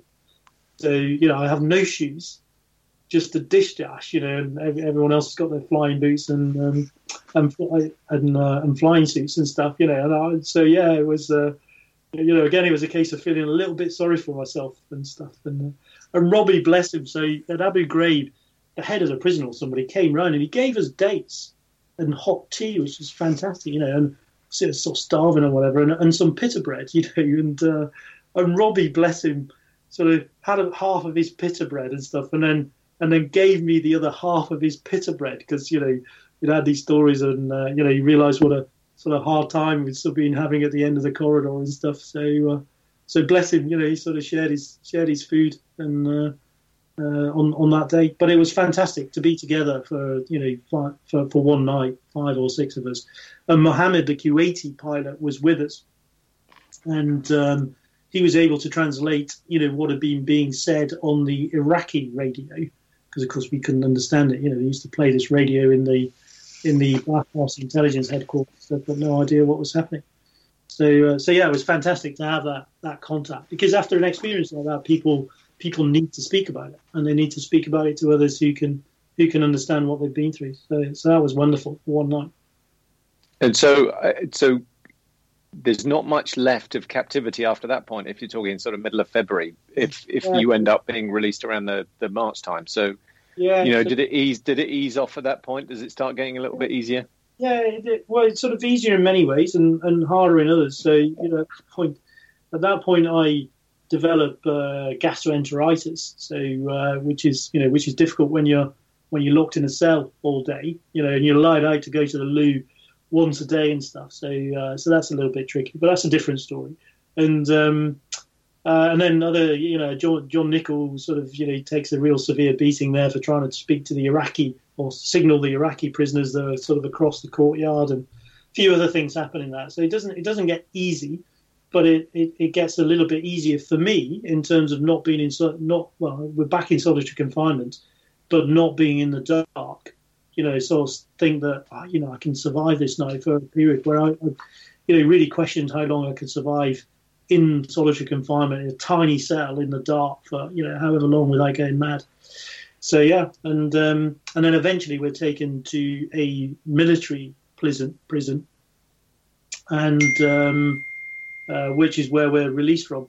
And then the morning of release, this guy comes round to the cell and says, Mr. David, the war is over. We can be friends now. You're going home. And shortly after that, I get delivered the sort of yellow suits that we were all released in. So for me, that's fantastic because I haven't had any clothes until that point. For the others, obviously, that's the point they lose their flying suits and stuff and get put in a yellow suit. But yeah, and then that was, the point was, well, can we believe this? What is really going to happen to us and stuff? So, but sure enough, yeah, it was a genuine release. We get handed over to the Red Cross and then from there fly home. Wow. What was the Red Cross reception? How did they sort of greet you and look after you? So we were handed over into the Novotel in Baghdad, and the Red Cross obviously were doing the best that they could, but clearly there's no sort of protection and stuff. And one of the guy who's now known as Andy McNabb or whatever, with sort of chewing the cud a little bit with him, and he points out that there's nothing that we can do if they decide to come and take us back into captivity. So not to put a damper on things, but just to put a bit of realism on things. And the Red Cross then delivers some food, and basically the only thing they could rustle up was some beer, interestingly enough, some eggs, and some chocolate. So, and Rhonda Cornham, who was the medic who was shot down in a Black Hawk, she was a major at the time, and she warned us against, drinking beer or eating chocolate or eggs or whatever because we wouldn't be able to cope with it. But of course, we couldn't resist the temptation. So one might say the atmosphere turned green and could be cut with. But it was great to have a little bit of comfort in that. And then we were supposed to be released. And we were supposed to be taken out to the airport that night, but that gets delayed by a day. So now we're sort of thinking about, well, what's really going on here? Because the weather wasn't great, which was justifiable and turned out to be the legitimate reason. But sort of worried about whether actually this is going to happen or not. So it was great to actually get on the aeroplane and the feeling as it lifts off from the tarmac. Swiss Air aeroplanes leased by the Red Cross or whoever, as these aeroplanes get airborne from Baghdad was just amazing. And literally we must have been, 100 feet. And I think it was a couple of F-15s or whatever come up onto the wing to escort us out there. And then, soon after there was some F-3s that came up as well. Just fantastic. Oh, wow. Who did your squadron send to meet you? So they sent. It's really interesting and very sad, actually. So there was some confusion about who was alive and who wasn't. Oh. And so they sent people who could recognise people as they came off the aeroplane.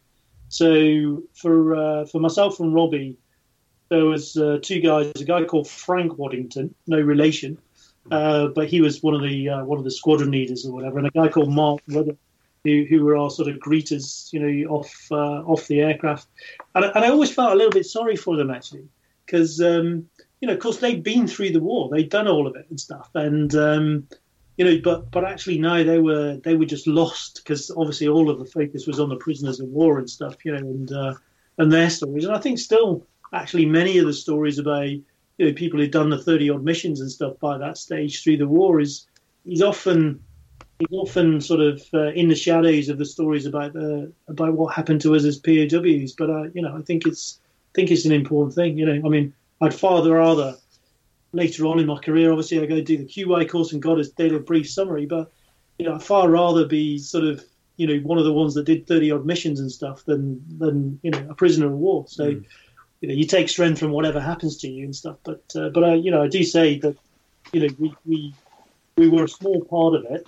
And but we got exponentially more focus and attention than anybody else, understandably so. But we shouldn't forget that people had their own battles, flying 30-odd missions and stuff. Can I ask this? We had John Bell on, who flew for 617 Squadron. And when I listened to his story, one of the things which struck me was the commanding officers who were on the ground every day were just sending lads out. Well, I say just sending, I didn't mean it in that way, but they were giving lads orders to go and do things knowing that they probably wouldn't return. Given your experience, did that change how you thought about commands that you gave and jobs that you gave the lads, missions and so forth?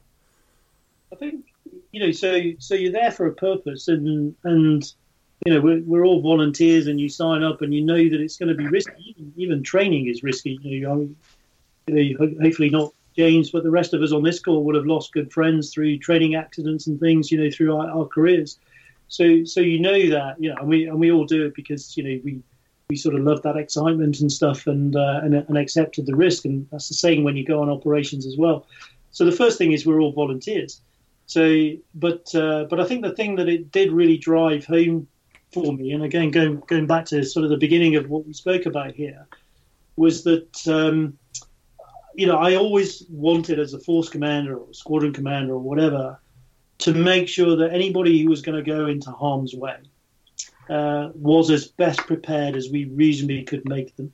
So we couldn't spend millions of times or whatever getting better equipment and stuff. I mean, there was a whole process to try and do that and whatever, but we couldn't suddenly magic up a few billion to have a bit of better kit here or there or whatever.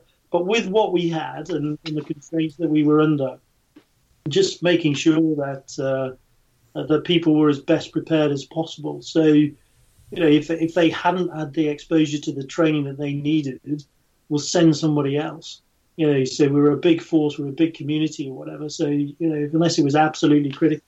So just doing, the small bit that I could to make sure that was done. And, of course, I didn't do that in later life, didn't do that sort of hands-on stuff. That was all done through my headquarters and stuff, and making sure that we had the right training programs, we bid for the right stuff, or indeed having difficult conversations with senior commanders about what we couldn't do, which didn't always go down well. But not being afraid to have that fight, even if it didn't do me any personal good, but just being honest about it. Yeah, that's really interesting, because I don't know what I was expecting you to say there. I don't know whether I was expecting you to say something like, maybe as more cautious than otherwise would be, maybe as more thoughtful about the things which we did. But I do very much like the answer, well, we just became as prepared as we could, because, of course, that's exactly what you would do. Yeah. And I think there was, the point is nobody needed ever to convince me again that whenever we're taking risks, bad things can happen to good people. And sometimes actually, because we are naturally risk takers as a community. Otherwise, you don't fly a fast jet or indeed any, a helicopter in James's case or whatever at 0.6 and stuff, and over difficult terrain and landing in dusty conditions or whatever. So you don't do what we do without being naturally a risk taker compared to the normal population or whatever. And sometimes that can get the better of us. And so there were occasions particularly actually when I was a boss of 9 Squadron, where sometimes I'd have to rein people back and remember that, there is a risk. So don't take liberties with a hard deck that we've been given or anything like that, just because, you don't sense any risk or whatever. You're not going to win the war by being a tiny bit brave in that stuff and then getting shot down or whatever. So there were occasions like that where that absolutely sort of came in and said, no, hang on a minute. We don't need to take this risk, so let's not take it. Because otherwise, we might be naturally inclined to do it. Do all your colleagues know what you've been through? And I don't mean people like Godders who you're subsequently friends with. I mean, when you just show up at a new job, were they all aware of who you are and what you've done, or do you have to tell them that at a later date? So I never sort of really tell them, as Godders mentioned, unless I'm specifically asked to or whatever. But I think there's a point that I didn't. I didn't really want to be sort of known or indeed asked for any any sort of particular sympathy, or I'm not sure what the right word would be, but the POW stuff was something that happened in the past. I'll tell you about it if you're really interested, or I'll tell you about it if I'm asked to, in terms of certain situations of preparing other people for realities of conflict or whatever. But that's not really relevant to say, sort of walking onto a squadron as the force commander and say, right, before you say anything else, listen to me. I'm going to tell you about what happened to me. So it's something really has to be asked about. I'm not shy in telling people about it, but the reason it sort of always has to be asked for. I'll never force it down anyone's neck or whatever of saying, right, let me tell you my story type stuff, before you tell me yours. Dave, do you still get together with boys who are POWs with you, the two Johns, Rupert Clark, etc.? They're sort of informal booze ups, and you were and even formal booze ups as well. Even better. That's been so silver linings and all of that sort of stuff. So I think, like with Robbie Stewart, my navigator, we would have come across each other in the squadron, but we were in different worlds really and stuff, and never, I would imagine that we would have formed a sort of a close relationship in other circumstances. But because of this, we are very close. Robbie's the sort of godfather to my son, and we've kept in touch very closely, and clearly been mostly proud of what Kirsty was doing. Got to fly with her in the Red Arrows, so I gave her a few hints and tips on formation keeping and stuff. But just magical moments actually, which were just fantastic. And indeed with everybody else. So we get together once a year, but we keep in regular contact, via emails or other occasions and stuff, or when we bump into each other. So it is a community that's survived, through the ages, even though we're different characters, we're doing different things and stuff, but it is something that still binds us. And fantastic. The linings of sort of relationships and friendships that you make that you otherwise wouldn't. Goodness me. Well, boys, have you got any more questions? I mean, I'm sure I could come up with lots and lots more, but my word. Yeah. So, flipping brilliant, Watto. I mentioned at the beginning, and you just covered it there, that, unless you don't know. But then, so I purposely stayed away from any detail with these guys who may have known it in the past. But again, where I mentioned that people's jaws hit the floor with the sort of clarity and, it's not matter of fact, you do bring it to life, but the fact that every single one of us are putting ourselves in the situation that you're putting yourselves in. We talked right at the beginning there about the trepidation of going out and doing your job in the first place. But then you get into a situation that none of the rest of us here, and I would presume that 99.999% of the people listening to this as well have never been in, where they're always talking survival, is that will to survive that you mentioned a few times, so as well as that sort of being tested in your job, you've been unbelievably tested in life in terms of getting through all this, all, whether it's being beaten, whether it's dislocated, operating table. I mean, everything you mentioned there is unbelievable when you put yourself in that situation and think, what would I have done? Clearly, I'm sure the boys will be telling me afterwards that I'll have been sat in the comfy chair with a big cigar telling them everything within about 10 minutes, having a glass of wine. I like to think I wouldn't, but I'm sure I'd get there before Mason did. But I know we've gone on longer than we normally would with an episode, but I think this one is 100% worth it. And just a massive thanks for talking us through the experience, and opening up like that. It's been brilliant. Thank you. It's been amazing. Yes, fantastic to listen to. And I had my, you probably tell I was talking to someone because I had my family alongside as well. Come and listen to this. And it's just been fascinating. And I know from when you've spoken to us tonight, clearly there's probably much more detail that you've gone into, but I think the picture you've painted is even though I knew a little bit of what you went through, I didn't know that much and haven't heard it from yourself. And so I'm now one of the people with my jaw on the floor, and it's been amazing to listen to. Thanks, Dave. Yeah, no, it's a pleasure. It's always a pleasure to chat with people who've been there and done that, or not quite that, but similar sort of thing. So yeah, always fun to chat. So and look forward to getting our first space person on Mars, Godders, eh? So you move on. It's so. That is a good segue for another episode. Is it going to be you, Godders? It's me. Yeah. No, actually, I did have a look at the astronaut application today and was fully up, meet all the requirements, bar a master's in some sort of engineering degree. So I got kippered at the first post. Never mind. I asked Harv the other day, I can't remember if we spoke about it, but it was just a week after my birthday. They said, no, they've put an age limit on it of 49. Not that I have a master's in anything either. Yeah. Your 2 A levels wouldn't really hack it. Well, just before we conclude this, Dave, have you got anything you want? Any corporate message that you want to plug? No, definitely no sort of corporate. I suppose the point it doesn't matter, the name of the company that I work for, but I think it's good to still be involved and tread that sort of corporate world between understanding, when we talk to the sort of financiers and the budgeteers and stuff and about margins and all this sort of stuff, but understand that what we're actually doing is, as James is about to go and experience is, we're training people to go into harm's way, basically. So, we've got to do that in the right way. And that's not a plug for my company. I think that's the point for any of us to move out to the industry is, we've spent 30 years in the Air Force. So, that's my vocation.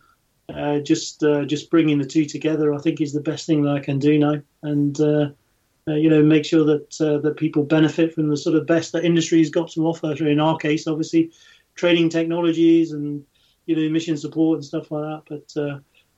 But yeah, not a plug for CAE per se, but that's what we all need to keep.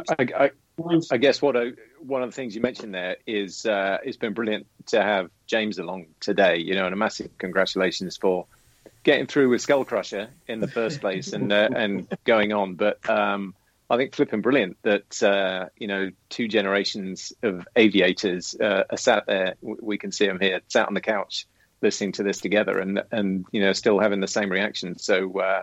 A really good pilot episode in the end. Yeah. Thanks, I'm just trying to work and out thanks, James. The worst episode, Dave or James, with Flying with Dunk. It's probably about the same. Right. Yeah, I was just laughing at the beginning because Doug, when he said we were doing the nav test, or was it a final handling test or whatever, I think, Rocky, your instructor didn't even know which test. Yeah, no idea. That didn't matter by that point. So you obviously didn't get lost and you handled the aeroplane very well. So congratulations, James, and good luck for the future. We did.